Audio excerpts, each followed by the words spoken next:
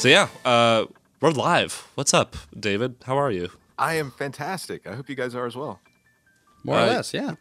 Yeah, more or less. Coughing ensues. Yeah, I am back from PAX along with Chris, and I caught a little bit of some sickness, so The PAX plague. my breathing and coughing and everything is not the best. David is a veteran with any sort of PAX pox sickness or anything like that. Really? You go to 2 PAX events and suddenly you're a veteran. Right. I was gonna say a veteran. That's 15 years. I'm just a baby. David, do you want to introduce yourself? Yeah, my name's David Stanley. I am the creator of a little game called Skeletac. I started this project all by myself back in 2015. I have a background in art and animation, but I picked up programming as well because I wanted to make my own computer game and maybe sell it on Steam. Anyway, the years go by and people are taking notice, and I start to expand my team, and you know, it's like a full-time job now for like a number of great artists and programmers, and so it's just become this thing I get to do every day, and I'm really proud of it. It's really like cartoony hand-drawn animation is my thing, and it'll probably always be my thing. And if you enjoy difficult platformers that aren't super punishing, but pretty darn hard, Skeletac is probably your thing. And this game does exist. It's out. It's not complete yet. Okay. It's going to be coming out this year, Nice. but yeah, it's pretty much there. Very good. Nice. It's funny because I originally was like, back in 2015 and early 2016, I was like, yeah, this will just be like a fun little practice project. Should only take me a couple of months tops. You know, maybe I'll put it on Steam. And now it's just like become this whole other thing. And, you know, after multiple little delays on my part, you know, we're finally almost ready to like drop it on everybody. So I was gonna say I had a really great. This is something I've talked to a couple of people about. Yeah. But I had a really great conversation with Seth while we were at PAX about games really shouldn't exist. Based on how unacceptably difficult they are to make, there's no reason any game should ever have been made in the first place. this is a really good point. And the fact, like, Akash has a talk that he gave in Austin, I think, once, where he said, like, the fact that any video game exists at all, he's like, whenever a game is released, I'm always astonished because they're so hard to do. They're just people failing over and over and over until a thing comes out, until there's a successful result at the end of it.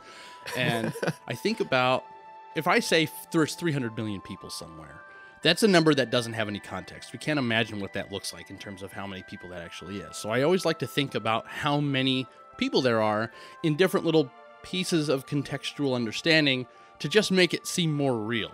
Like the fact that 900 million birds are killed every year simply from building strikes. And it's like 900 million birds a year from building strikes. That's a lot of birds and a lot of buildings. And just thinking about how many buildings that is, it's like, wow, there really are a lot of people. And I was talking to Seth about this problem, and it was kind of that same sort of component where it was like, if you think about how many games there are that exist since the 80s, it's an outrageous number. And to think about our individual experiences with how many games start and never come out, and then you extrapolate that upwards, if you know, imagining that percentage is true overall in the industry, more or less, the number of games that have never come out is that's 900 million birds a year. God, yeah, you're right. It's insane, isn't it? Mm-hmm. It really makes no sense. Like, and no, like thinking that exact thing, but on a much smaller level. When I was starting Skeletac, I was like, you know, what's something that would be easy for me to make that would give me the a pretty high likelihood of getting it done? Yeah, a simple little platforming game, you know, without a ton of RPG elements or story progression or upgrading or crafting or farming or any of this stuff. Keep it simple. Mm-hmm. Even then, like, still 5 years later, we're finally like almost done, but we're still working on this platforming game. It's like you can never understand how much there is that you don't know. Absolutely. You can't plan for any of it, really. And all it took in the entirety of 5 whole years was for anybody to say, I just can't do this anymore. Yeah. And there's another game that never made it to the public eye. It's sad. It's really sad. Yeah, because I mean, we were approached about possibly doing some work at PAX by somebody, and they were like, "Hey, you know, I'm working on this little game. It's probably going to have like 200 assets. What do you guys think about doing that?" And it was like, well, first of all, 200 is probably 600, and that's just the roughest possible estimate of what you've said the game has in it, and then what you talked about the game possibly also having in it that only exists in your mind so far. Right. And so it just, yeah, how many things that you don't know to expect to work on. The smallest thing, it blows up into the biggest thing so quickly. Yeah, every time, dude. And no matter how much you fight against feature creep, there's going to be some creep every time. Mm-hmm. Feature creep is a good phrase. I like that. Yeah, when Blip Sound started, I mean, Blip Sounds has definitely got a lot of feature creep going on all the time, really. Oh yeah, that's true. Well, it's funny because and every time that like somebody new comes on board, everyone's just like, "Oh yeah, we need to add this thing and this thing." I'm just like, "No, we don't." Here comes a new bag of ideas. Yeah, right, for real. right. And it's like, "Thank you, like that's excellent, but we have to keep it simple and not expand too much." It's funny when Blip Sound started. We had a Patreon, we had Twitter and Facebook, we had a sound library, we had the educational videos, we had course material. Like, I mean, that alone already just sounds like it's insane. It's ambitious. It's very ambitious and very dumb. It was not smart of me to do that when I started, and then Chris comes on. He's like, "Oh, we should do a podcast," and I'm just like, You're like, "What's that?" It was really interesting. Like, you hit me up about this not too long ago, Ryan, and I was like, "Ryan, the sound guy, wants to talk to me on a podcast." Like, it was just interesting because the types of organizations that typically do podcasts aren't, or to me, they don't really seem to be sound designers. So it was just like, it was surprising to me. But I was like, dude, absolutely. Like, I love chatting with Ryan, so I knew no matter what we spoke about, it was going to be a good time. "Yeah, Yeah. thank you, appreciate that." Yeah, and it's weird because there's this interesting balance too, where so often we'll do these podcasts, and we tend to do them at least 2 at a time. So we'll record 2 at once and then split it into different weeks. And a pattern that we're starting to see is that the first one we talk about is going to be strictly business. It's going to be about sound and the technical aspects of game design and motivation and creativity and all that mess. And then the second one will be farting around about games and TV and sandwiches, and it will have nothing to do with anything people are listening to this for. Okay, so which one am I? This is the first one, so we got to start talking about sound here any minute. But Man, but then if we do a second episode, 30 minutes long each, the second one will probably talk about nonsense or why Sonic should have kept the old design. Yeah, what happens if Sonic fights PS1 Hagrid? Oh my goodness! Did we have that conversation? We had a conversation about those two guys. Okay, but we didn't talk about them fighting but- though. okay. Right. Okay. So, guys, I'm happy to be on the first podcast, but do keep me in mind for the second podcast at some point in the future. Well, and that's the thing too, is like, at first there's this little bug of concern, like, oh no, is this how we want this to go? Is someone going to be wasting their time listening to this? But in my experience, I've been listening to podcasts pretty heavily since about 2008. Okay. And I love it. I love episodes where the people on the podcast just start talking about themselves and their own lives and the things they like and the stories about stuff that's happened to them, because it really brings them into this sense of a friend that you've never met. Absolutely. Like there's a series of podcasters from a group called Laser Time, and they have done Laser Time since 2012, and then they did Talk Radar before that. So I've been listening to them for since 2008, basically. And so I know so many things about their lives, and I've like watched them get married and all these different things that have happened. And it's like, I've got these decade plus old, as far as I am concerned, friends. I know as much about them as I might any of my friends, and they have no idea who I am. And it's a really weird trade-off, but I mean, they've had episodes, Talk Radar 200 was a 6-hour episode, and I couldn't have loved it more. And it's just because then that's like, I'm going to hang out with my friends for 6 hours today, and I'm going to love every minute of it. Yeah, that's so great, man. Yeah. And so so it's like, we worry about whether or not it's part of why people listen to this, but then it's like, nah, it's going to be great. People love that stuff. So I don't worry about it anymore. Like, Honestly, if you wanted to know about me, like from a technical standpoint, from a professional standpoint, I've done lots of other podcasts, so people could go listen to that. They could go read about it, when there have been like articles here and there. But where I really enjoy it, it's like exactly what you said, Chris. Like, just personal stories, jokes, just kind of messing around, Yeah. having fun with some friends, and hopefully people get a kick out of that in some way. I think that one thing that people don't really realize that they want when they're involved with a game like Scale Attack or they're part of the Blip Sounds community is that they love to hear the raw understanding of who these people are that we're listening to. Yeah. Because like on our YouTube channel, we have videos where we teach about how to make sound effects or like how to use these plugins and such. And those are scripted usually and very focused to be towards just a very specific thing. But here on the podcast, it's like, okay, well, what games do these people like? What does this person laugh at?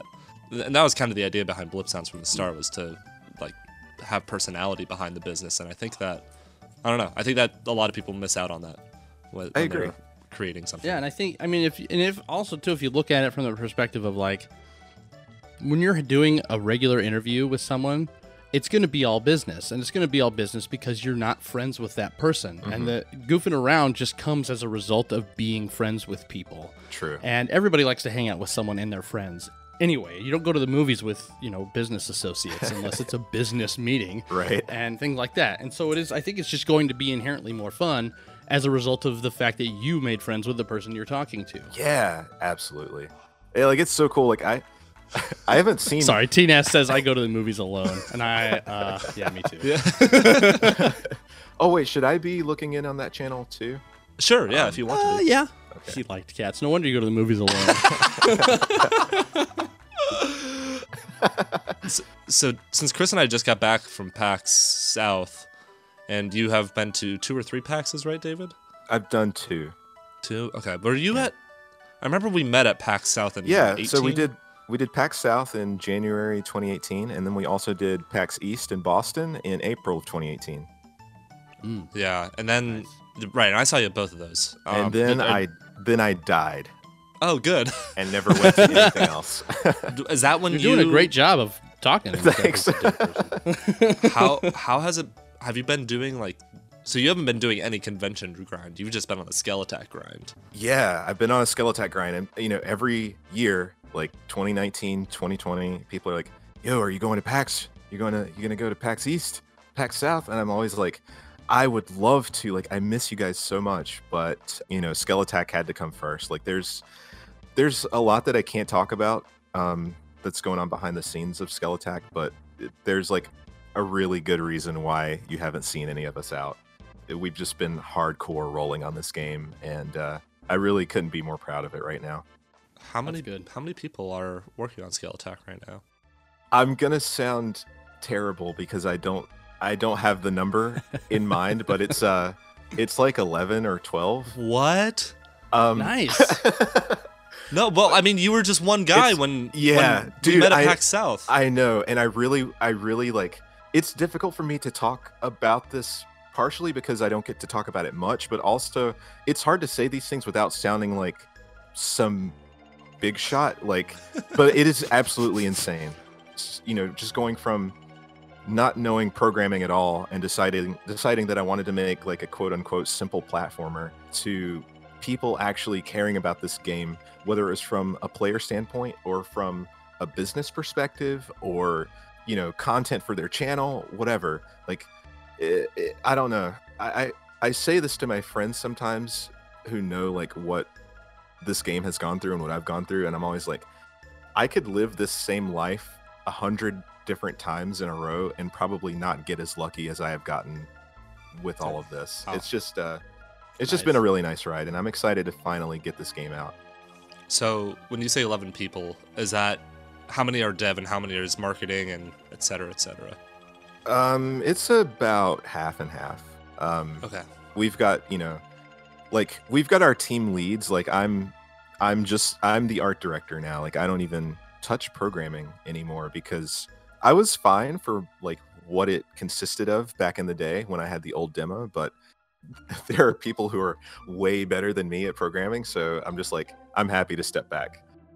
So I have a team of artists and animators that, I oversee their stuff. And it's hard for me to talk about everyone who's involved on the game at the moment, but we'll learn more about this in the coming X amount of time. But yeah, I do have like a right-hand man, so to speak. Like my buddy Joel, he took over programming. He rewrote my terrible code and made it something that actually made sense. He took the game from something that I and other people thought was cool, and he's really made it into something amazing for me. Like I look at the things that he does with the world of Skeletak and with the coding underneath everything, and I'm just kind of blown away by the ideas that he's had and the things that he comes up with. And every morning we start our day on Discord together, and we have like a little phone call or a little Discord check-in, and we just kind of pump each other up and make sure That's we're awesome. both feeling good. It's really nice. And it's what's interesting, Ryan, is that this guy Joel, I met him at PAX South, and his game, the game that he was working on, Crystals and Curses, was like 15 feet away from Skeletak's booth. Oh, And I remember that game. Yeah. yeah, and so naturally, being in such close proximity, a lot of the devs are just kind of like making the rounds, talking to each other, like hyping each other up about the projects they're working on. And I just fell in love with the Crystals and Curses crew, and we just all became like, well, not everybody, but most of them on the team became good friends with me and the Yakuza team. And Ooh. we just always stayed in touch. And it's crazy because like these random connections that you make at PAX or life in general, you never really know how these people are going to come back into your life and like help you out in a huge way. So it's been wonderful. That's fantastic. We made friends with the composer for Just Cause 3 and 4 while we were at PAX South. Whoa. Yeah, his name's Zach Abramson, and that is basically his first game is Just Oh Cause my 3 God. that he ever scored for. And he said it's because he doesn't even play games. He's bad at them, and he was basically a theater composer and other things like that. And then a guy that he worked with previously became the audio director for Just Cause, and then he got brought into the fold, and that's how he got that gig. Wow. And probably I talked to him about coming on here and telling that story at some point, but it's just crazy. It's Yeah. like I brought up in a different episode we were talking about, I referred to this sort of networking business as a social lottery. Mm. Where like the more people being a nice person that everybody enjoys talking to, the more connections you make is essentially buying another lottery ticket for the big jackpot of getting successful and Wow. rich through the people and the connections you make. And it's a perfect example of like what you just said. Like, yeah, we were at this booth and I could have just sat there and stared at the floor like a grump and I never would have met any of these people and none of this other stuff would have happened. But instead, Right. we all enjoyed each other's company and now this happened. Yeah, and oh man, like, and then we, our two teams got to meet up again a few months later when we did PAX East, and it was just a really nice time. Like being so far away from home and being so tired, you still felt like you were at home. Like you see these people, or we'd have them back at our Airbnb, for some drinks, and it's just like, wow, like I don't know, you just feel like these people are incredibly special. And you could tell that it was more than just networking for the sake of like having connections. Like there were real connections. And Oh yeah. and then it was important to me emotionally because shortly thereafter, when we decided we really needed to expand our team, I was so close to every bit of Skeletak, under the hood and visually.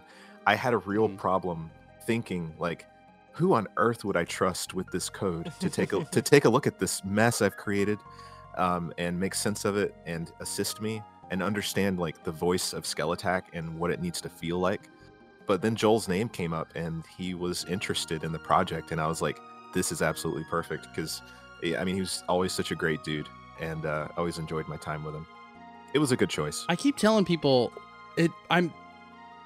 because we had a similar situation just here at PAX South where every single person I met, and it was several, there's a lot of people I met that I didn't know beforehand, and a lot of people that I sort of knew and got to know better, and everybody's awesome. It's really strange because, basically in real life, IRL, you meet, one out of every 5 new people you meet is somebody that you feel like you could really connect with. Oh, yeah. Otherwise, it's, acquaintanceships and just business and all that other stuff. Right. And not necessarily that they're awful people, but, everybody's not for everybody. Absolutely. But every single new person, this guy, he's cool. His girlfriend shows up, she's cool too. Yeah. These people over here, awesome. And it's like, it's really crazy to go into a place and it's just like, everybody here I'm going to meet, probably great. It was great. Like, that was 100% my experience, man. Just knowing that everyone there is there for pretty much the same reason. Like, there are hundreds of people, and I know I'm going to love every one of you. And I met hundreds of people, when we'd have our Skeletac booth, and there wasn't a negative interaction ever. Some weird ones, I bet. Some weird They're ones. not negative. Yeah. Some of them that straddle the line a little bit of like, Yeah. I'm going to remember this for the rest of my life. But We got a couple of those too. I can't remember exactly how this one went, but some random person had come up at PAX South, and we're talking about Skeletac, and it's going as expected, and then for some reason it got really political real fast. Oh, dude. Which is like, that's kind of just a no-no for me personally. Like, even in my daily life, I have my thoughts and I have the things I'm upset about or ragey about, but there's only so much I can say about it before we end up right where we started and nothing has been solved. Right. So, boy, that's true. I just want to talk about cartoons, man. Come on. And who doesn't? That's true. Yeah, I was asking about the convention grind earlier because it's very bizarre for us to have been going to conventions for the last 3 years and see how just me walking up to the right booth at the right time and saying hi to the right person and also doing some other stuff before that and just the small things that add up that have allowed me to meet so many other people. And also just like how meeting somebody 3 years ago has been a good benefit for myself and Blip Sounds as on a personal level, but eventually they do come out to be a benefit for Blip Sounds, and like there's some sort of business transaction or like some sort of like relationship to develop between Blip Sounds and their company or something like that. It's just an interesting process to see how the people that I've met 3 years ago,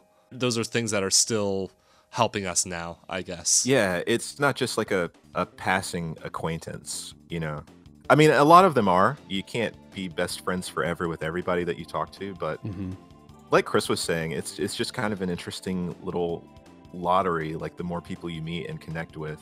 And I hate to talk about people as a commodity. Like, you guys aren't like my random scratch off ticket to like fame and fortune. I mean, but sometimes people are. That shouldn't be the goal, but sometimes that can definitely happen. And if nothing else, you get some great lifelong friends. Like, one of the first people who ever got interested in Skeletac on Twitter was this random dude from Germany who spoke really good English for some reason, and he was just such a smart dude and so sincere. And there was something about the game that like really spoke to him, and we just struck up a conversation. And I was new to showing off my game on Twitter. I thought it was going to get roasted so hard because honestly, it looked kind of bad back in the day.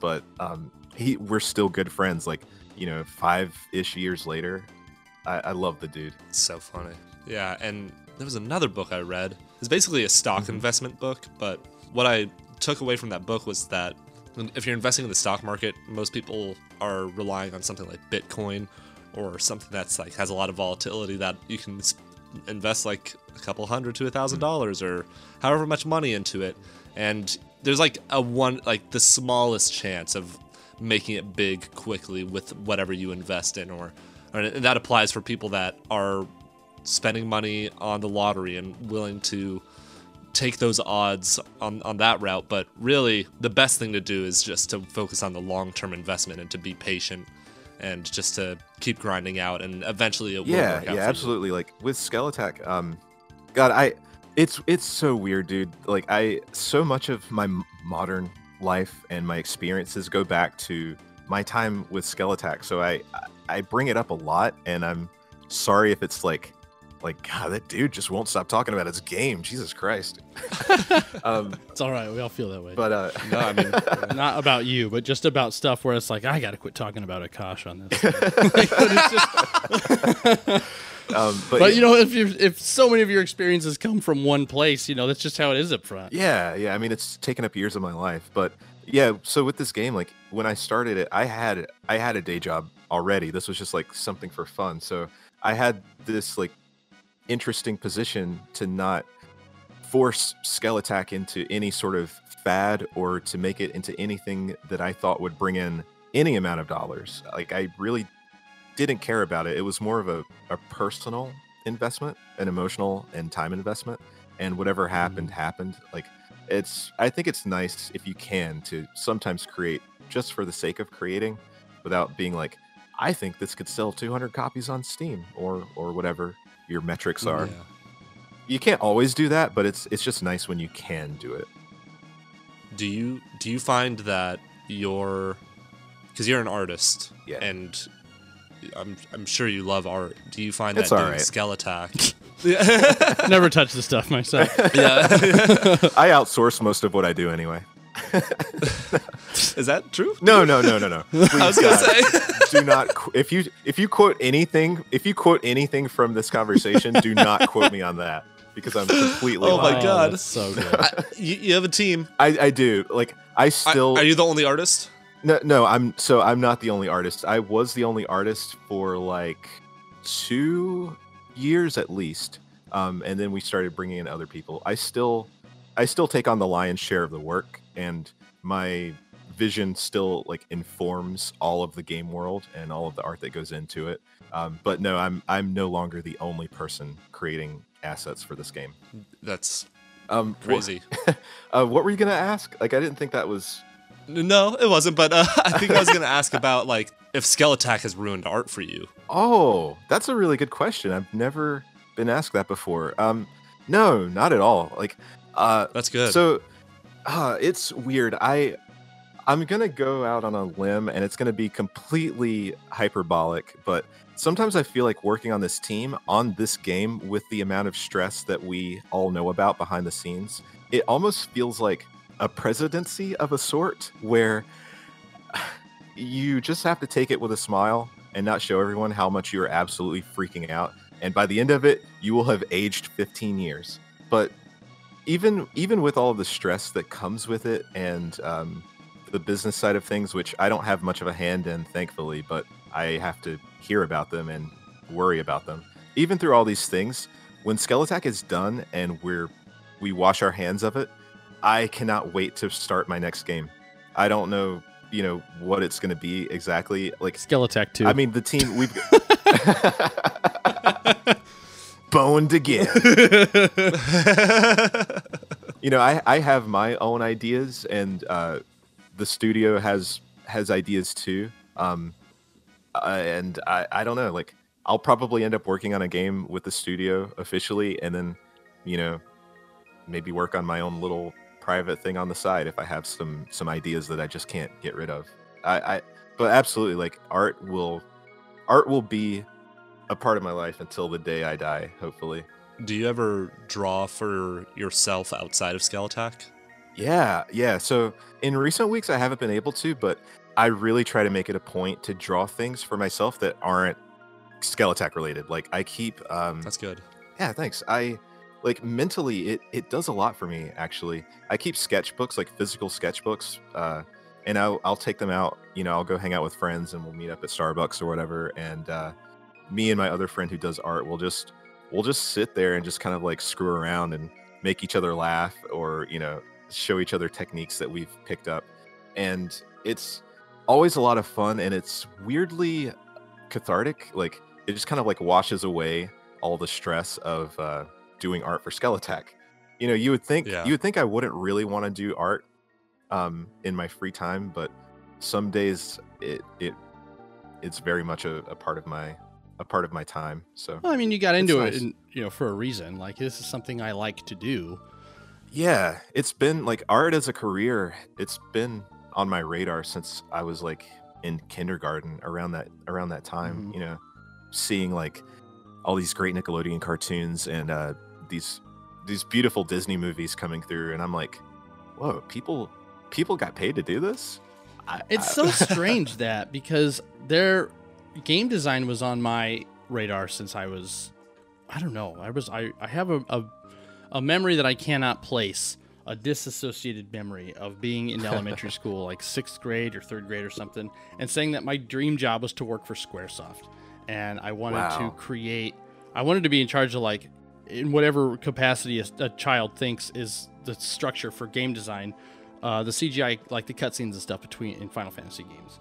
And I forgot all about that, I think. And I spent, I don't know, because part of growing up in the Midwest is to sort of adopt this mindset of dream. There exists a reality and a world of dream jobs where it's like, well, I could never do that. And so you just think of it as like, well, if I could do anything I wanted, I would do this thing. And it's not the same as like Space Cowboy, but it's like, here's a real job that other people do all the time. That's just not for me, because the environment and how it has built itself into my mind in which I live doesn't make it seem like that's a reality for someone like me. And so I think that idea kind of disappeared from my life, and only had it recently realized. Somebody brought it to my attention recently, I think, or I can't remember how it happened, but I was like, oh, I kind of fell backwards into this thing that I always wanted when I was a kid and forgot I cared about sometime in the middle. And I think that's very interesting. That's great. Yeah.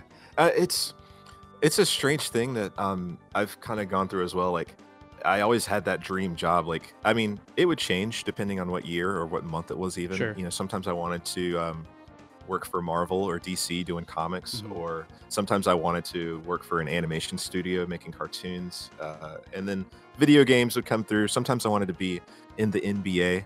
This was right after I saw Space Jam, but I want to be in the NBA, but only if Bugs is there. Please, I want to like step on monsters' heads and then slam dunk. Yeah, that's, if I can't do that, then I don't want to be. I don't want to be on your team. Exactly.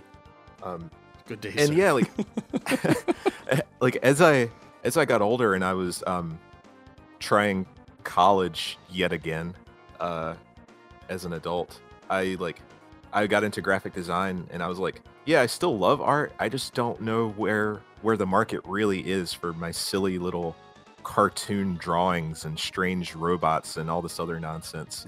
I was like, realistically, I'll probably end up going into advertising or something, and I don't know, like designing some packaging. And it's like, God, I can feel my eyeballs shriveling up just talking about it.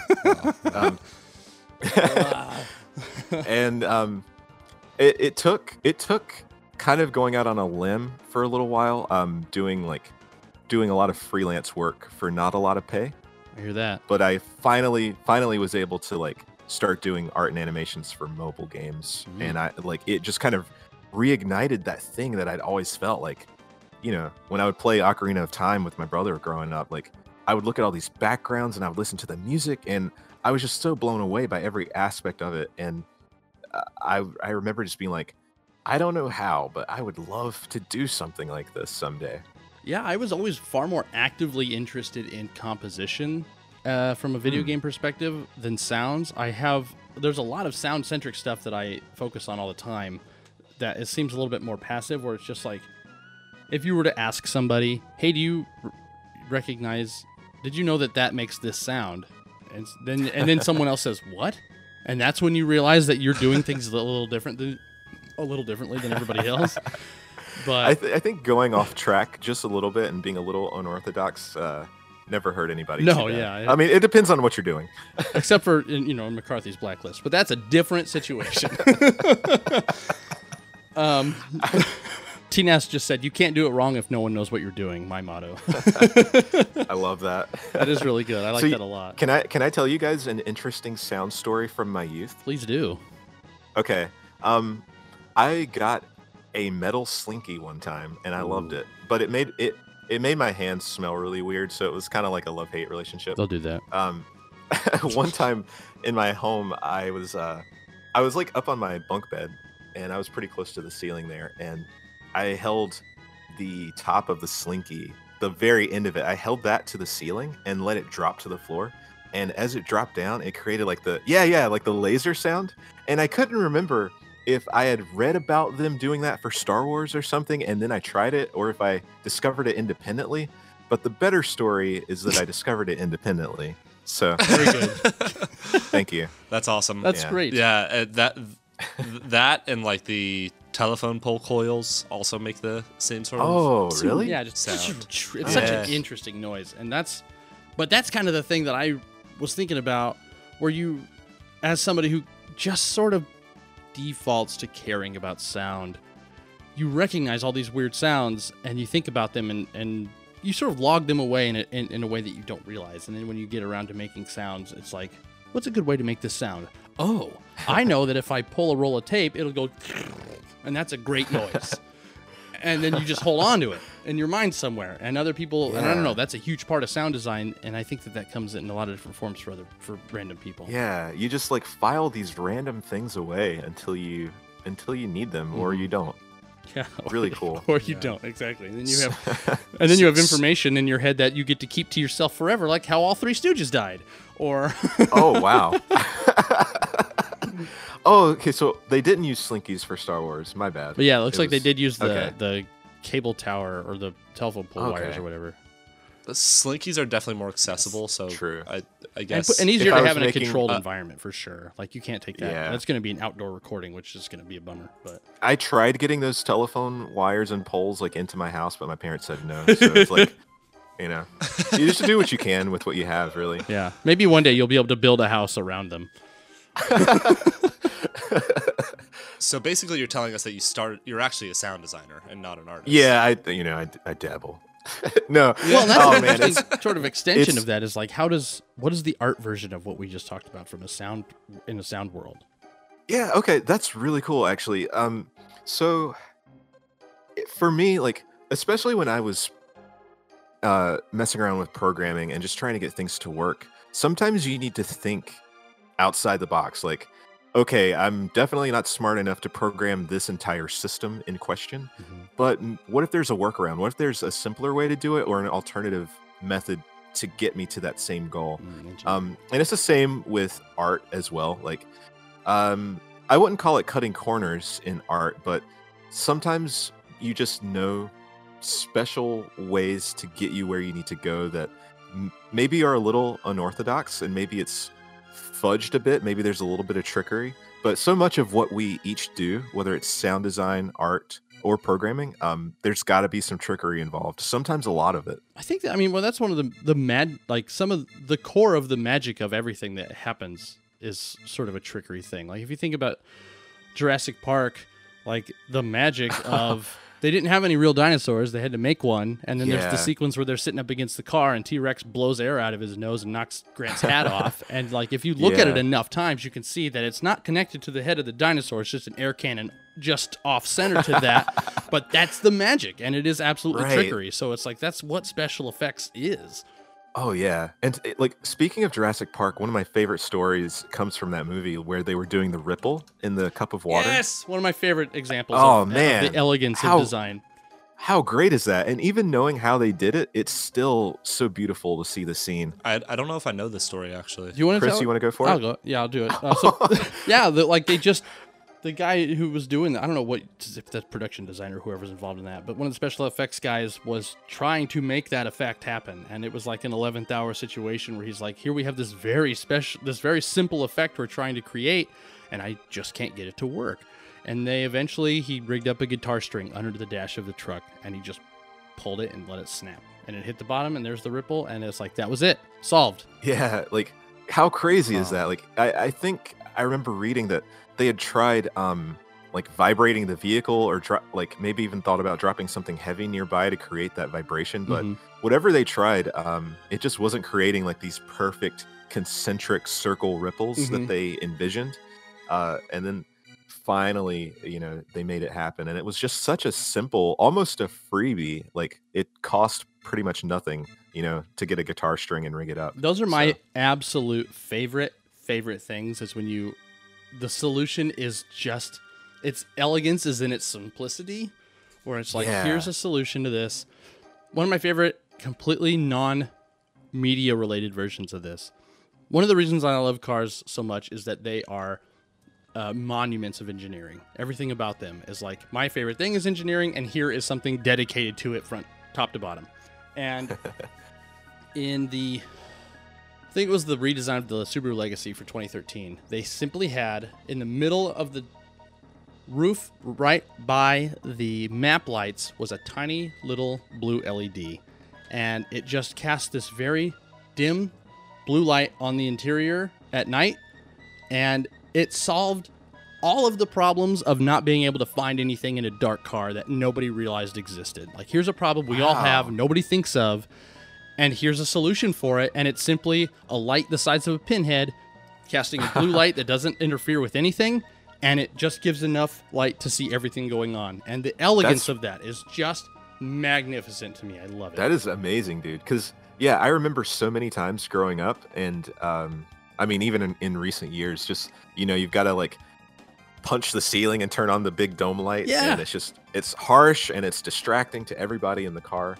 Probably pretty dangerous if you want to be real about it. Mm-hmm. Especially if you're driving around, like, at night and you're just blinded by this glare. Yeah, and that's so much of invention is, like, everything people don't have that they don't realize they need. And that exists. Yeah. And then this thing comes along, it's like, oh, I've never been happier to get this thing I didn't know that I was without. It's ridiculous and lovely, Mm-hmm. and I enjoy finding things like that. Absolutely. Yeah, it's why I was really excited to come on to this type of podcast. Not just because I know Ryan, but because I had an inkling that there was a lot of overlap in the mentality of what you guys do versus what I have to do. Mm-hmm. Yeah. This podcast in particular, we talk so much about just creativity as a whole and like the overlap basically across different mediums and such. We're not afraid to pull punches on technical speak either. So it's you can really dig into, like, here's an idea that I had, here's how it came about, here's the limitations that it brought with it, and here's how I solved it. And you don't have to worry about talking a bunch of code and making people go to sleep or whatever. Yeah, perfect. This is a cooking show. Yeah, what are you talking about? So I mean, sound design just has so many different elements to it that we talk about, like small things like limitations or like thematic sound design or like dynamics, and like that could be equated to an art. It could be equated to like texture or shape or color or contrast, and all those things just stack. Yeah, it's like those correlations are always so interesting to me. And David and I were actually talking about it before we even started this podcast episode, or even before the chat joined in about it, sort of. There is a lot of overlapping terminology, and I love that. It's so weird where it's like we're speaking the same language overall, even if we don't totally understand the intricacies of what we're all doing here. But we speak the same language good enough to understand. Like I had mentioned a few minutes ago, like I dabbled in sound, but it was really amateur. Like I think that's the case with a lot of things I get involved in. I never really took the time to learn it inside and out. I would just kind of like grab what I need and then like run with it. So for the early days of the Skeletak demo, some things I would record myself if I had a really clear idea, and a lot of others I would like get from royalty-free sound websites and like edit them. Yeah. I hate admitting that I did that. No, it's okay. I'm just like, they are really unfortunate places to wander about. Like freesound.org is super hit and miss. Really. I've spent minutes and hours floating through Freesound looking for a certain thing and going, whose idea was this? Why do you think this is the sound a door makes? I've never hated anyone so much as this stranger in my life. Some people... Tine says the clip art of sound. Yeah. I spent a lot of time on Freesounds as well, and incredibly hit or miss. Like, some of the things were just barely off the mark of what I needed, and that was probably the most infuriating. Yes. Like I didn't know how to edit sound well enough to make it work, so I was like, I guess Scully's not going to have a footstep sound effect for a while. Yeah. We eventually got there. So but... frustrating. For sure. And just for anybody listening, if you are a frequenter of Freesound and looking for a way to get your the sun back in your life, use Soundly. I use Soundly. I got that as a recommendation from Akash at PAX a couple of years ago. He said Soundly. I don't know. It's a program, and you can use it to pull down from sound libraries. You can either pay for it or you cannot. And Soundly is fantastic. It's much, you still fall a bit short and wonder, like, how come nobody has this? But the consistency of the quality of the sounds is much, much better than Freesound. Nice. I'd never heard of that. Yeah, there's my little unsponsored plug for Soundly, which is such a great place to get sounds. I've never been on a podcast in the middle of an ad before. That's really cool. Yeah, and they didn't even ask me to do it, and they'll never know what happened. Perfect. But I thought you were going to start promoting the free course to learn some sound design so that they can edit the free stuff they find. Oh yeah, there's that too, I suppose. But yeah, that's we I think it's more important to promote Soundly. That's right. Over Blip Sound. I never heard of it. Yeah, what is that? Yeah, man, I'm proud of you guys. Like it seems like you're doing really well behind the scenes, and I like in these industries, like game dev in general, or even like indie film or cartoons. It's such a cutthroat place to be with like such crazy saturation. Mm-hmm. So to see someone thriving, it makes me really happy and proud to see that for you guys. That's great. Yeah, it's tough. And some of the comments that we got from people after the panel and just at PAX in general is, I don't know, this is sort of relevant to that, but it was like somebody actually praised me specifically just because I was talking to them without Ryan about, oh, how do you get into the business? And then giving them real advice on that instead of being cagey and not, and, oh, well, we don't want, I don't want anybody else doing this. Right. Because it's never, it's far more important to just do your own thing than to try to shoot for being a point of competition for anybody else. Absolutely. Somebody told me a story, and the only reason I call them somebody is because I'm tired of saying who this is, but told me a story. I think we all know who it is. You can just no, say you it. don't. No, you don't. You'll never know. We'll call him. Okay, you're right. We'll call him Aethakar. Nah, that's too obvious. Akash S. No, that's way too. Just say a sound friend. Yeah, a sound friend. Well, tell me a story about somebody who was going somewhere in a limo with an Android CEO of some kind. Somebody who was very important in the design of phones, and had mentioned that Apple phones do a thing that this other phone doesn't, or that your phone doesn't. Oh, they do this thing and your phone doesn't do that. And all he said was, yeah, I'm sure they do. And it wasn't a matter of shooting to compete with that or coming up second or trying to defend it. It was like, yeah, that's great.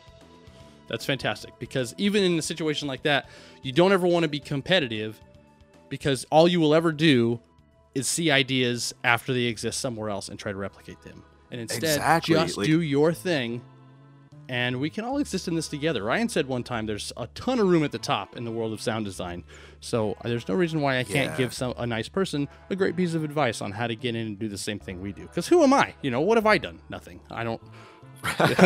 Yeah, that's a very good point. There is a ton of room at the top. Like, for all that my peers are doing, and all that these, insane AAA titles are bringing to the table, I feel like I can still bring something new and something that has worth using a visual aesthetic that was popular like 30 years ago. Mm-hmm. I don't think it's always about being groundbreaking or being a huge competitor or knocking other people off the table, because like you said, you're always going to be behind, you're always going to be chasing and seeing these ideas late, and that's no way to live, right? Especially in an industry that's meant to bring joy to people. My job is to bring joy to people in some form, but I'm also in this to bring joy to myself. So why try to be like, the next Cuphead or Call of Duty or whatever the game is. Mm-hmm. I just want to make Skeletak, and whatever comes after that will be, I just want to make that. I don't really care about what's happening in that moment in time in the industry as a whole. I mean, you got to pay attention, a little bit. Yeah. You can't be like, you can't have your start button make the character jump on a gamepad. Like, you got to pay attention to what some industry standards are, but only to a certain extent, I think. And that's what I was going to say just now, is the fact that there are plenty of things that happen in every game going forward after a certain point is hit, because that's how innovation works. And that's true in every industry. Like every time you watch a behind the scenes about, or like commentary from some movie, and they're like, well, we wanted to do this thing, but we didn't know how, and it didn't exist, so we invented this type of rig. We invented this camera. The difference is those points of innovation are much more obvious in gaming because everybody has to see them. You play them. They're a mechanic of gameplay versus anything else. And if like, you know, Gravity, the guys over at Gravity invented a brand new rig for how they shot the movie, and this whole big light box thing where they're like in a room that does different lighting based on points and blah, blah, blah. It's like when that gets into another movie, you'll never know because of the way that it's presented. But in gaming... And I've seen the rig you're talking about. Yeah, the light it box. Is beautiful. Oh, it's so cool. It's insane.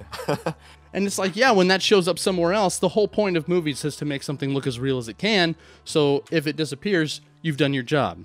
Right. But in gaming, there's so many, like, people get so negative and talk about, oh, this is just a knockoff of this, or this got this from this. And it's like, it's a really, really tough discussion to have as to whether or not something is a blatant ripoff, or if it's just going forward with a standard set by a better game or a newer game. Right. Exactly. Like, you know, it's funny, in the early days of Skeletak, I had a couple of times this comment would come through, and it doesn't bug me at all because it's valid, but the way it came across, it always felt like, okay, I'll tell you what it is. Some people would be like, it just looks like a Flash game. And I'm like, yeah, I love Newgrounds and I am animating and doing my illustrations for everything in this game in Flash because I love Flash. So I think that's probably why it might be reminiscent of Flash. Mm-hmm. And you know what? That's okay. I don't have to make a 3D game. I don't have to make a VR game, you know? Right. Oh man, and sometimes comments from people are helpful. Oh yeah. We had a comment months and months and months ago on one of the how-to videos that I made. And a lot of the times, especially for some of the drier content, I like to stick music in the back just to move things along, like I probably will with this. It's not particularly dry, but it just gives it more space to have music that plucks along and moves. Wait, your mic hasn't been picking up my ukulele? I've been playing this whole time. You're very talented. But somebody was like, "Why is there music in a video meant to show us what sounds sound like?" And they were kind of grumpy about it. And I was pissed about that for quite a while, but I couldn't let go of the fact that it was mostly true. And it was like, this son of a bitch, he got a fucking point. Come to me with this. Oh, God, I'm not going to do anything. I'm just going to leave it the way it is. No, tell me how it is. Just grumbling to myself. And then eventually it was like, God, you know what? Fuck him. He's right. And then I took all the music out of everything. And I just did that with the Game Audio Training Series too. I used to put music in the back of the videos, and I stopped because I was like, you know what? That comment still sits in my brain. And I thought, well, you know what? If somebody wants music in this, they can play it in the back themselves. And it's like, now I feel like I'm forcing something on somebody that they may not otherwise need because their expectation is just the content. So I'll let them fill the back out. It's like, all right, fine. But I could have just dismissed it and been like, yeah, to hell with him. I'm making this and he's not. So there. You know, it's always a judgment call, right? Because sometimes, a lot of times you will get suggestions and feedback from people in the community that it can be a little bit off the mark, and that's nothing against the community. Like sometimes people just don't have as good an idea of what might be the best route to take. Yeah. So with all of it, it's like, I've been in that same position as you though, where someone had like really good advice, and I was just my ego was still in it, and I was like, I'm gonna leave it in. I'm gonna leave it in for 2 extra months just because you said that. Yeah. And eventually, you know, you come around. I'm going to change this eventually so he doesn't think it was because of him. My thing would always be, oh, yeah, thanks, dude. I'll consider it. Yeah. We'll take that into consideration, as they say. You were talking about how there's plenty of room at the top, Chris. Yeah. And you also mentioned that there is just so much failing that goes on in the games industry. And I do wonder like that if that's the reason why that is so much room at the top is mostly because of that failing element. In game dev, when you're working on a game or when you're creating a business or whatever, you have to fail at art and sound design and programming and then game design and and marketing, and there's just so many small things that you have to be really, really bad at before you get good at. And a lot of people, I've been the same way, like in the past. A lot of people aren't willing to stick it out for the long run, and that's okay. It's weird, like, I mean, to touch way back on what Chris had said when we first started, it's like for every game that you do see released, there's like, you know, how many thousands for every one game that gets released that never see the light of day. Yeah, nobody knew. Like the game that we've been working on for a while now, called Death Bulge. Like I genuinely like this game. It's fun. It's funny. It's interesting. I would love to see it actually release. And yeah, you know, the release date so far has been slated for like summer of this year. I don't know a ton about games, but I can pretty much guarantee that's not going to be the case. But but I don't care. I don't mind. I just really, really want it to come out, and I worry about it every day because it's a team where there's effectively one guy for everything. We've got an artist, we've got a composer, we've got the dude who types code, and then us for sound, and everybody's kind of doing it in their spare time, and I look at it, I see how much is done, which is awesome. I see how much is left, and I think if it was just me, this would never exist. If it was up to me to make this game, this would absolutely fall apart because I can't. I'm really bad at finishing projects anyway, even if they are as simple as read this book. And so all of the stuff that goes into game design, like, I never really lose sight of how delicate this process is. Like a breath of wind could push this game off a cliff that it can't recover from, because I just see how much work it's a scary thing. Yeah, like, dude, before I started working on this game, like all through my 20s, it was just nothing but abandoned projects. Sorry, the chat got me good. No, I know. I thought that was really funny too. Austin said, Chris should be the consensus on job titles. Hello, I'd like to apply for the dude who types code position. That's good stuff. Yeah, like so many other projects from my own past that just got locked up on a computer somewhere, and I will never work on them again because something bigger and better caught my eye, and I wanted to go do that instead. Any one of those things could have been my Skeletak, I guess, if I had seen it through. It's kind of weird and sad to think about, like, man, if I had just like had better work ethic a little bit younger, I could have been done with all of this already. Not that I'll ever be done. Like, I'm always, the act of creating is a joy by itself. Right. So yeah, I'm starting to become way more in tune with my process over the end result of anything that I'm creating, and I feel that it improves the end goal more because I'm immersing myself more in the moment. And if you focus too much on the end result, like, being goal oriented is extremely important, but man, like, if you aren't in the moment of the creation process, then you aren't going to make something that's of quality. Yeah. At the end of the day. Yeah, it's Totally agree. 1 foot in front of the other versus I need to run 20 miles. Yeah. There were times where when I was working solo on the game, it almost wasn't a project anymore. I got in a place where I just didn't really want to continue because I was getting stuck on something that probably isn't even that hard. I was Boy, like that's my life, though. trying to figure out how to save the game, but it wasn't just saving. It was like, you know, there are enemies in the game that you can kill, and I wanted them to stay dead. So the game had to remember who had been killed and who hadn't, then load or not load that appropriately. And I just could not do it. I spent like 2 weeks just not making progress. I was like, man, screw this game. And then the girl I was dating at the time, she was like, you know, hey, I haven't heard you talk about your game in a while. Are you still working on that? And I'm like, I don't know, maybe. I guess I'm not getting any younger. I better work on this thing.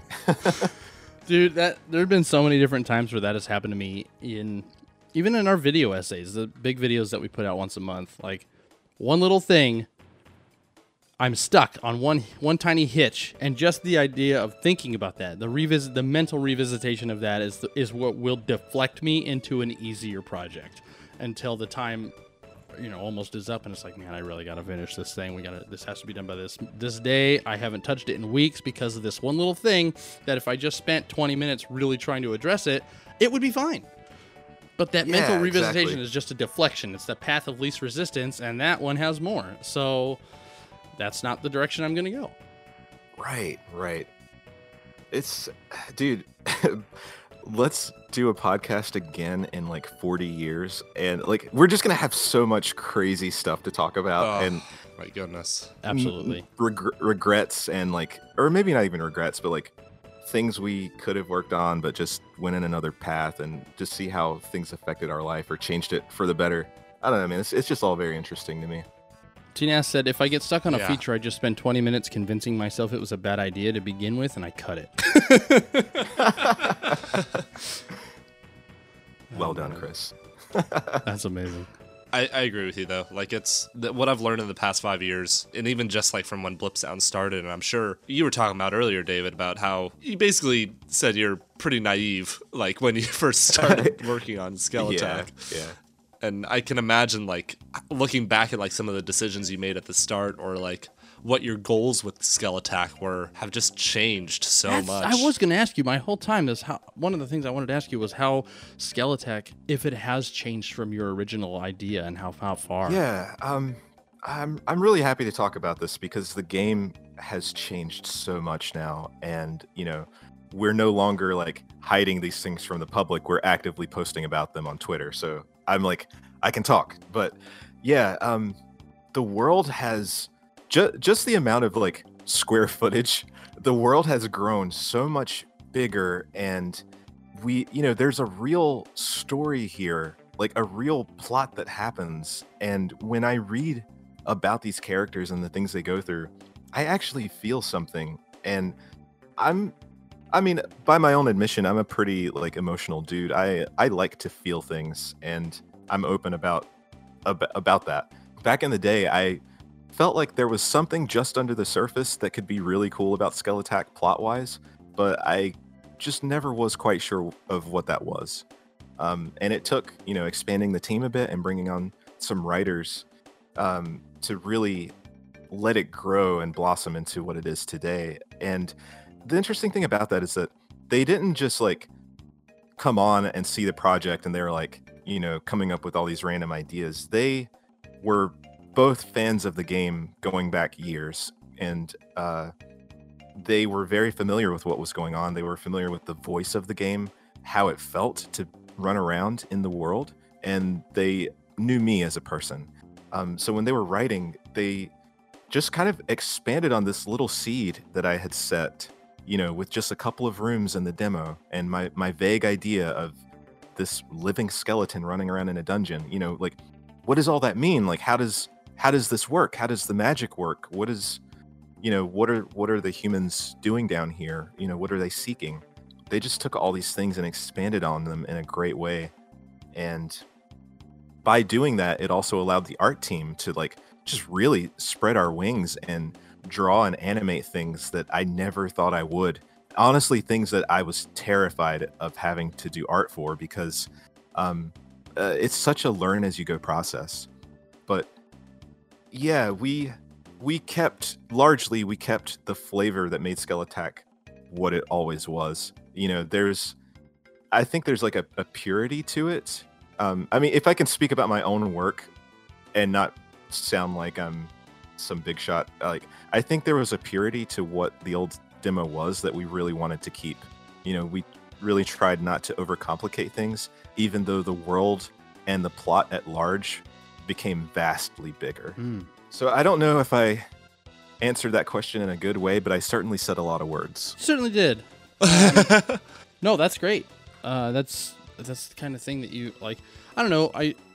I don't want to say that I was hoping for or expecting more detailed, like, oh, he used to swing his sword like this, and now he swings it like this, or some other thing. But no, that's perfect. Yeah. To sum it up, we'll just go with that. But in a lot of smaller ways, we would look back at my old animations or the ways that I was designing terrain in certain areas.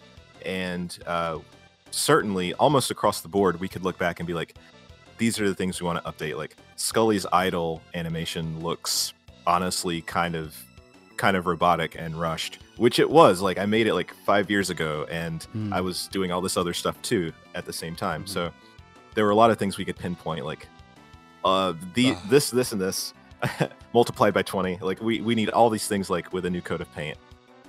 That's one of the most frustrating things for me with Blip Sounds is like we have like 4 different YouTube video series. We have our video essays, we have like a plugin series, we have the monthly competition, and over the past like 6 months alone, since Chris has started like doing YouTube with Blip Sounds full time, each series has been one-upping each other and getting better and better and better. Yeah. And it's like it's so much to the point where it it just feels like the quality isn't even across the board, and it's just because like we had these old formats and we had this old way of doing things, and even with this podcast we have our feed burner and RSS feeds and all of that, and Chris messaged me today saying, hey, we need to figure out a way to like get the podcast up on the Blip Sounds website better. And it's just another thing where it's like, did that some time ago and we had the solution, but now everything has changed in the way we do things, and now we have to go about it in this way where we don't I don't know, it's just an interesting quality bar check across the board that you're always keeping up with, and it's very frustrating mentally to go back to that thing and try to tackle it again after it's been so long. Yeah, and it's it can kill a project if you don't handle it appropriately, because especially when your project has been going on for months or years, if you go back and redo everything to bring it up to the new standard, eventually not even the current standard is going to be good enough, because you will have grown yet again in 6 months' time. And so there's a certain point where you have to be like, I absolutely know I can do better, but the game or this project is fine. I can't redo everything forever, or I will literally never finish. That is a thing. I think about that so much, and that kind of goes back to what you're saying about feature creep, where it's like, how do you avoid getting into a position like Duke Nukem Forever, where a game just never ever comes out? 14 years. Yeah, and then of course it sucked when it came out, but this thing where you're like, stuff takes so long to make, you have to ignore all of the newest tech and the newest versions of this, that, and the other to a certain point, so that you can at least release something and then start something new. And where do you draw the line in your decision making for where that is cut off, instead of just trying to add new stuff and consistently updating, and then you draw your plans out and then the budget goes to hit the moon, and then people stop remembering you were making a game in the first place. Yeah. It's I don't really have a good answer to that. I'm sure. I don't imagine I it's an easy certainly question don't to answer for sure. I think my answer to that, it's got to be way harder with the game, but at least for Blip Sounds, I would say that we just focus on one thing until we can get proper results on if it's benefiting the channel, our YouTube channel, or the community, and how people are responding. Yeah. Once we feel comfortable with what we've put out, and it's been out long enough, and we can get proper analytics on like what we need to do or change differently, then we adapt on the fly. But with games, I can imagine that it's way, way tougher, because you just release something out into the world and all of a sudden it's there. Like, I guess, it could be like a feature ROI thing, where it's like, we made him jump in this way 4 years ago, and this other game came out and changed the jumping system. It's similar, but it has these nice new little features to it that are like, great. Is it worth it for the extent, like, how long do we think it would take to make that system go in? What would we have to change? How much time, how much money, blah, blah, blah. And it's like, well, the differences are minimal, but the changes would be astronomical, so let's avoid it. Right. You really have to weigh a number of things there. And it sucks having to do that, because, I mean, we would all love to add, 50 other things and features that we've had ideas for, but the time just isn't there. And, I don't want to work on this game forever as much as I love it. I just can't. So we certainly do have we have our roadmap that we constantly check against, and we also have a list of kind of nice to haves, so to speak. Mhm. If we have time, we can do this, but even within the nice to have list, we still have things that do take priority, even if we do get to that list at all. Yeah. And also there's post launch. Like I'm not gonna say like you're a bad dev if you don't, keep up with your game in the post launch weeks and months. But I mean, one of the things I really want to be able to do is address any weird stuff that comes through, whether visually or on the code level with my team, and do patches. And it would be cool if we were able, in an ideal world, to maybe like add cool little things here and there that we couldn't get in before launch Mhm. itself. But it didn't affect the game by not having it. And also it would probably just be like free stuff that we would toss in just because we wanted to. Yeah. I don't know. We'll see how it goes. Yeah, so Carl in chat made a great point about No Man's Sky adding a lot of things post-launch. Like, I just bought No Man's Sky for the first time a couple of weeks ago because of the PSVR update and yeah. everything else that they'd added to it. It was unfortunate how they started off, but I feel like they truly redeemed themselves. Do you like it? Yeah, I do. Like with PSVR, it's wild, and that's not even like It is the wild. top of the line VR experience, even. Yeah. But it's the one that I could afford. Yeah, I played it. I played it yeah. very, very shortly with Vive. I bought it. I had it years ago. Well, not years ago, but I had it quite a while ago. Played it a lot. Was very frustrated at how it is so procedurally generated that it doesn't even listen to itself. Like, why is it sending me to a place I have already been, acting like it's a place I've never gone? And all kinds of weird little frustrations like that, where it's like I am enjoying Oh my a goodness. lot of the things happening here, but I cannot stand the way that this game isn't even paying attention to the stuff it already told me about.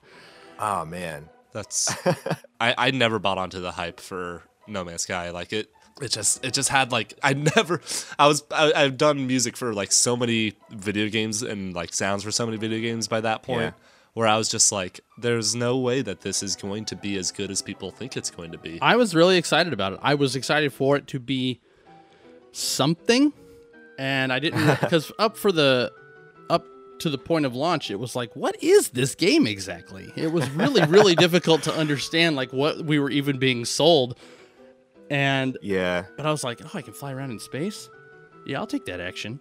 It's interesting. Like, it didn't take a lot for me to be interested in the experience because I'm not really huge on multiplayer experiences. Like, I will do them, but I sometimes get this weird anxiety when I meet strangers in an online space, Yes. like in a game.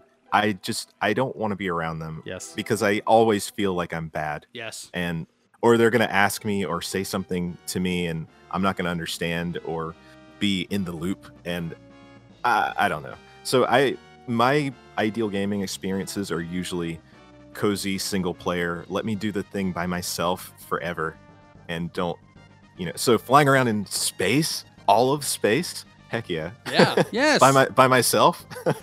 Yeah, as it should be because I'm in space. So Austin in chat had a really good point I wanted to touch on. It was like, it's tight that people can do post-launch stuff now, but it seems like it also launches so many broken, unfinished games, and that is very unfortunate. I really like how Capcom handled Monster Hunter.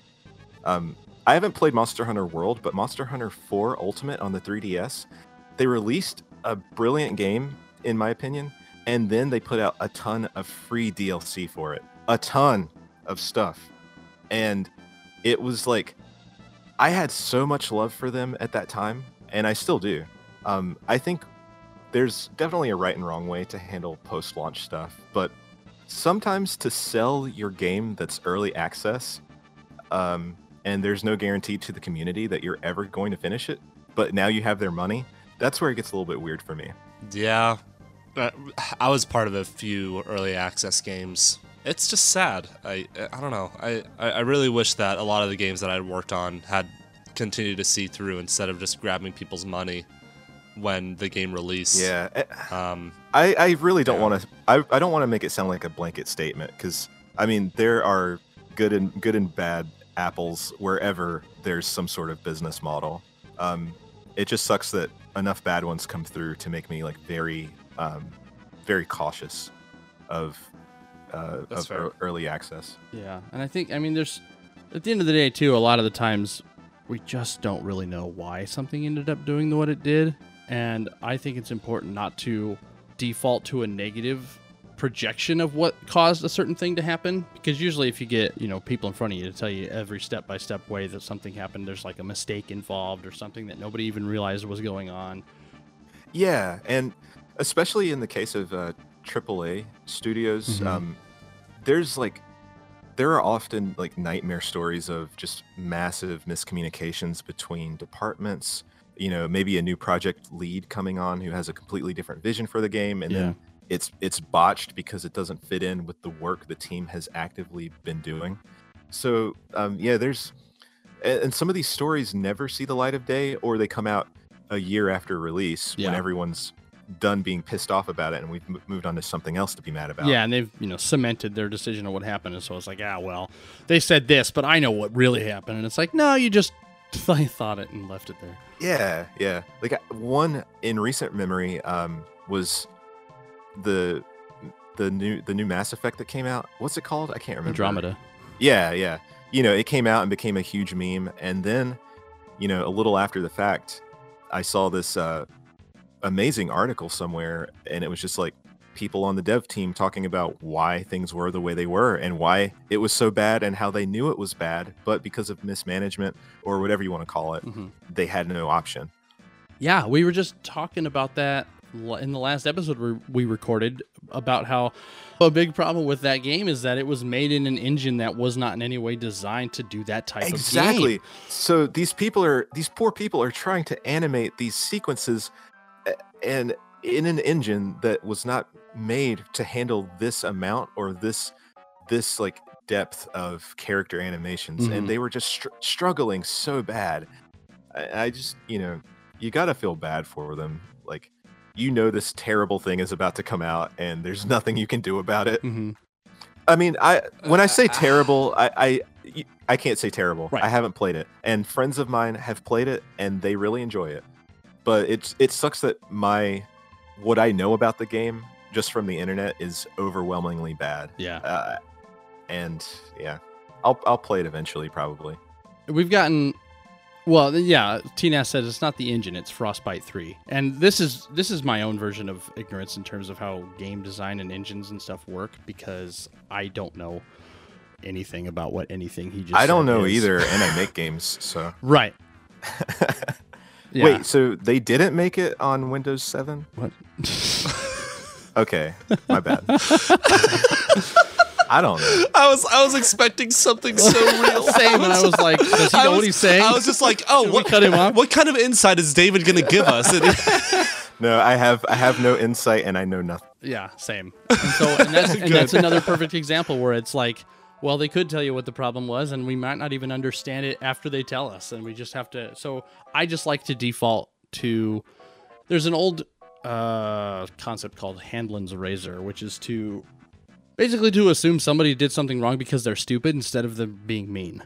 Is the rough way of putting that. It's ignorance over malice, I think, is how is phrased. But I kind of lean on that a lot in terms of situations like this, where it's like they didn't put out a bad game because they're idiots or because they don't care about the people who play them. You know, something went wrong in a long, outrageously complex process, and they gave us the best that they could. And if they had any choice in it, they would also want it to be better, because at the end of the day, they're people just like anybody else. And it's like, your name is going to be attached to this thing. You've busted your ass to get to where you are in this industry and to where you are in what you do. And you didn't do it by putting out mediocre stuff and not caring that you were attached to something that didn't work out. And that's true. I think, yeah, it's just kind of like that, where the gaming industry seems to be the most volatile by quite a margin for one reason or another, and it's a shame. But at the same time, I think we're all pretty used to the fact that no matter what happens, some neckbeard in the internet cloud is going to scream about a bunch of stuff, and we just have to. It's like, oh yeah, there's that guy again, times 12,000. You know, 12,000. Yeah, you're exactly right about that. It's just like a weird member of the family at Thanksgiving. It's just like, oh, that guy. Okay. Oh, Uncle Russell's at it again. He's waving his gun around at the table. just smile and nod. He'll Yep. shut up eventually. Exactly. I know so many people who have a lifelong proclivity to just find something to bitch about. I know them. I have them in my own world, and it's like, Yeah. these people are all over the place, man. They just can't wait to be mad. Yeah. And it if they're not sucks. giving you criticism, like constructive criticism in a nice way, not even worth listening to. Even if what they say might be based in something useful, if they're just gonna, bark about it, then who cares? Don't listen to them. If the problem is real, somebody else will say it in a nicer way. True. It's interesting you say that because as an artist, like I had to have my stuff critiqued a lot when I was in college briefly, and I understand that. and it's the critique can be 100% valid, but a lot of it is in the delivery of that Absolutely, critique. yeah. How you say it is just as important as what's being said, and you can really easily close Yeah. someone's ears when you come at them from a place of negativity or a raised voice or whatever it is. And I think on the other side of that though is that I think that the artists themselves also should develop some sort of toughness too when they're getting feedback and stuff. While it is important to like. I am a huge fan of sandwiching whenever I'm giving any sort of feedback. Oh, same. Yeah, that's the way to do it. Because if you don't, it's just I don't know. I especially for us in Blip Sounds, like we have so many community members that are new to sound design, and if we tear them apart when they're just starting, they're not going to want to do it anymore. And we want to be supportive, and we want people to grow and get better. Yeah, there's a fantastic TED Talk that Phil Plait did that I think I brought this up before. I watch it probably twice a year. It's called Don't Be a Dick. And it is literally just here. It's like a half an hour talk about, his talk is mostly about idealism and like, how do you as a scientific person explain to non-scientific people that what they think is probably not correct without being a dick about it? And his very first question is like, how many of you used to believe something that you don't anymore, and you got there because someone yelled in your face and called you a retard? And the whole talk is just about how to approach delivering information to people in a way that is compassionate and going to be received rather than just pushed back on because you're giving it in a way that's not going to help anybody out. And Yeah. I very much try to live by it as hard as I can. Like I said, I watch it a couple of times a year, and I have for years, just to always refresh myself on it. That's great, man. So I think So we're important. getting close. We're at like an hour and a half. We should probably wrap this up. Yeah, and it Okay. sounds like, we could probably just have you back anytime and do all this over again, and it would be fine. So Yeah. I really enjoyed my time here today, and sorry if we went a little bit long. That's I don't know. That's like my magic power. same. It's gonna take me days and days to edit this, but that's the life of doing this. Yeah, no sweat at all, So man. don't We're happy to Bless hang you. out with you and have good times like this. It's a good problem. Cool. Yeah, I wanted to say real quick, thanks to everyone who just hung out with us today. And I see Carl H has been playing the Skeletak demo for like this entire time. Yeah. The demo is pretty old, dude. So I hope you enjoyed it. But if you really want to see what the current build looks like, definitely check out our Twitter. If I can plug that real fast. Yeah, go to town. Sweet. It's at Skeletak. Pretty simple. But yeah. Thanks so much, dudes. I had a blast today. Yeah, David, thank you so much. If there's anything we can do to help you out Absolutely. or help Skeletak out or Zuka or whatever, let us know for sure. Thanks, dude.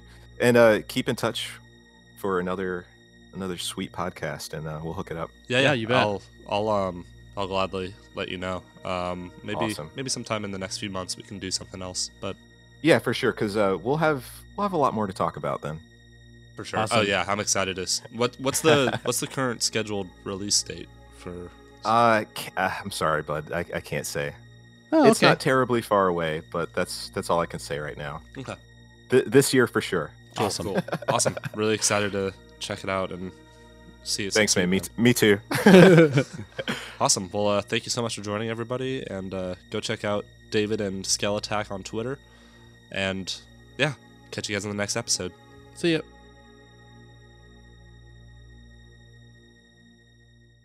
It's David's game that you are the brainchild of, and I'm the brainchild of the game. yeah, yeah. Well, Ryan's delirious from PAX.